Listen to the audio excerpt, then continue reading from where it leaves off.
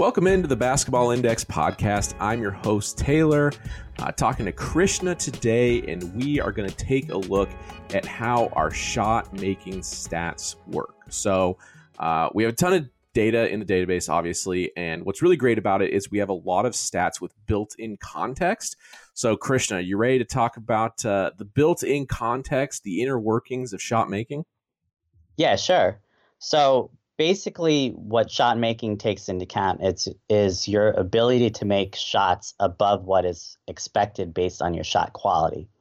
So as an example, a pull-up three-point shot has a lower shot quality than like a wide open catch and shoot three-pointer. So you would get more credit for making the pull-up three-point shot than you would getting for making the like wide open catch and shoot three-point shot. And if you need like an example, think like a Mitchell or Steph Curry pull-up three versus like a PJ Tucker corner three, where he's got usually like 10 feet of space, and it's like in the corner and it's a catch and shoot three. Like obviously that is going to be a much higher shot quality than like a pull-up three where somebody's contesting. So. Yeah, that makes sense. So basically the idea behind the shot making stat is you can look at all different types of things, and we're going to do that, but let's start with 3-point shot making. It takes into account sort of like the difficulty of what you're doing. So let's break down PJ Tucker like a layer further. This year, PJ Tucker is shooting 38% from three. That's very good. That would be an A in our database. And then he also has an A in 3-point shot quality. So you just talked about that. He's getting a lot of, throughout his career, open corner threes, very makeable shots. But he only has a C in our 3-point shot making, because again, the shot making is like looking at how you're doing relative to your quality. So he's shooting 38%, which is a solid percentage, right? But when you have some of the best shot quality in the league, if you were to take a better shooter there, that's kind of like the idea where it's like, if you were to take someone that was maybe better at the thing that you're trying to capture, like what is kind of going on relative to expectations. And that's where I think the shot making stat really shines.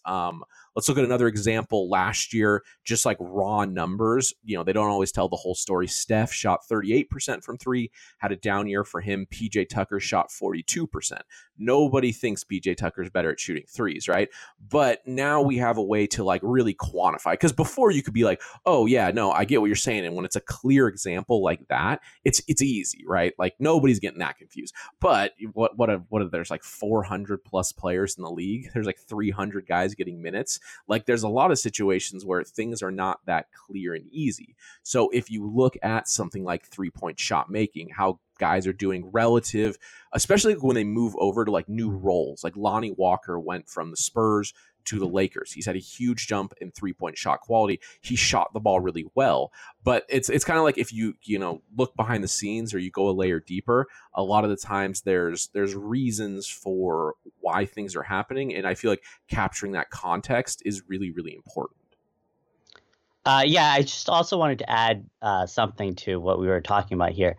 The shot making stat that we have is actually padded. So we've talked about this before, the padding method. The shot making stats that we have for like each one of them, the 3-point pull-up shot making, or 3-point regular shot making, catch and shoot 3-point shot making, or even the mid-range shot making, whatever. They're all kind of padded with like certain number of attempts. And so essentially what that means is like you're not going to see like a player with 5 attempts who's made a ton of shots above what they'd expected be at the top of the league, because they just taken only 3 or 4 shots. So again, I just wanted to add that in because that's a pretty important part of the explanation and kind of makes our shot making a bit different than some of the other shot making stats you might see.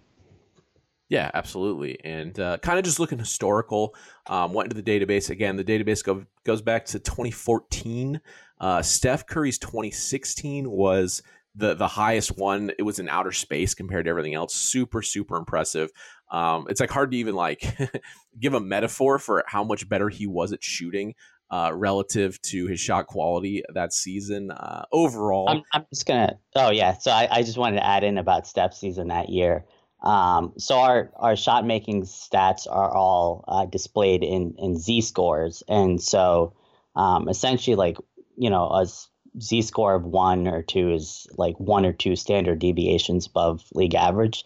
So Steph that season was 9 standard deviations above average, and that's for the people who I guess for if you're following this podcast, if you know what a Z score is, maybe we have to do a podcast on that, Taylor. Well, you're going to be hosting it because you're going to have to be explaining how it all works to me. But yeah, Curry's 2016 was pretty bonkers. And then overall, he has 5 of the top 7 seasons in the database, which is pretty insane. And then other guys that you'd expect, where again, it's the difficulty kind of taken into account, adding context. Dame has a lot of great seasons. James Harden, Duncan Robinson, Kyle Korver, Klay Thompson. These are all guys near the top in shot making. But yeah, so let's move on because 3-point shot making is a really fun one. We do talk about it a lot, but we have shot making for all different kinds of things. Next, we're going to talk about our rim shot making. So again, we're going to look at raw numbers and then, have that context added in. So in 2021, Zion shot 67% at the rim and Rob Williams shot 77%. So Rob Williams 10% better. That seems pretty darn good. A sizable difference at the rim. But when you start looking, and I think you can kind of assume where this is going, you see Rob catch a lot of lobs. You see Zion drive, create a lot. Zion's rim shot making was twice as high, even though, again, his raw percentage was lower. Zion's shot quality that year was in the 2nd percentile, and Rob's was in the 98th percentile. So there basically wasn't anyone doing anything harder than Zion. And Rob, again, it's not anything to take away from him. It's good to be a lob threat, things like that. But he was getting a lot of easy attempts. Again, majority of Zion's were unassisted, and then majority of Rob's were assisted. So it's kind of taking a look at what you're shooting relative to what you should be shooting at the rim. And I think the rim shot making is, again, one of the core stats we use that is really helpful when evaluating players. Yeah, and I just add, like, for the rim. Oh, never mind. Actually, I was thinking rim shot creation. Never mind. Go ahead. All right. Is there anything you want to add before I was going to just move on to overall shot making? No, go ahead. So what I was thinking of is I was thinking rim shot making is important to advantage creation, but it is. But I think for our stats, you probably want to look at more rim shot creation for that. Yeah, and it's one of those things where it is important because, if you, a lot of times if you go on Basketball Reference, which again I like the website, I use it, but if you sort by field goal percentage a lot of the time or things like that, you end up with just a bunch of centers that dunk the ball all the time, and it doesn't really tell you a lot. And again, it's great to dunk the ball all the time. A guy like Rudy Gobert always has a really high field goal percentage, but his rim shot making is lower than other players because what he is doing is less hard. So it's more about giving credit to players that are doing really difficult things more than anything. And that kind of, moves us into the overall shot making really well. So Kevin Durant this year is leading the league in overall shot making. So that takes into account all of his different types of shots, and he is hitting them at a higher rate adjusted for difficulty than anybody else. And I feel like something like overall shot making is a really, really good tool to just kind of glance at the leaderboards and see who is doing something really, really special in an individual season. Yep. Well, I like that you agree. And then after that, we could be here all day. There's all different types of shot making. You can look at any way you really want to slice it: transition shot making, half court shot making, floater shot making, on ball, off ball shot making, mid range shot making. So really, whatever you want to look at, the leaderboards tool is incredibly powerful. So again, if you don't have a basketball index subscription, I highly recommend it. It's $5 a month, and you get access to the same tools as agents in front offices. So it's super great, and you can look at whatever you want to do. Prepping for the podcast was actually pretty fun, just kind of seeing, especially historically, back to 2015, 2016, of guys that were kind of just shooting the lights out of the ball. It was fun to look at. Christian, do you have a favorite? Shot making stat? Okay, so I guess my favorite shot making stat would be we'll go with the 3-point pull up shot making stat.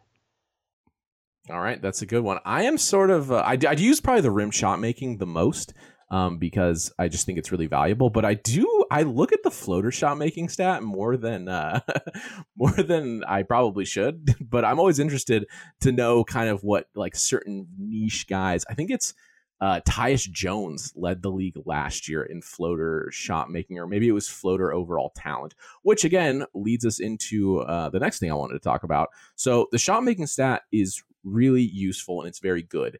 And a lot of the times we use it as a part of a larger stat. So we have something like 3-point shooting talent, which just is kind of supposed to take into account everything 3-point shooting that you do, wrap it into one number and say like, hey, here's a leaderboard of the best guys. So for 3-point shooting talent or anything that has the word talent after it, it is 3-point shot creation. So how much you're self-creating threes, 3-point shot making, how much you're making relative to your quality. And then the last component is 3-point shot quality. Again, what the looks are like that you are getting. So when you look at a stat like that, it has a whole lot of context built in, and shot making is a really good component for that. Because we even talked about this before the podcast, right? We talked about your ability to hit shots versus your ability to create, the ability to kind of increase your volume. And 3-point shot making is fantastic, and there's some real dead eyes in the league.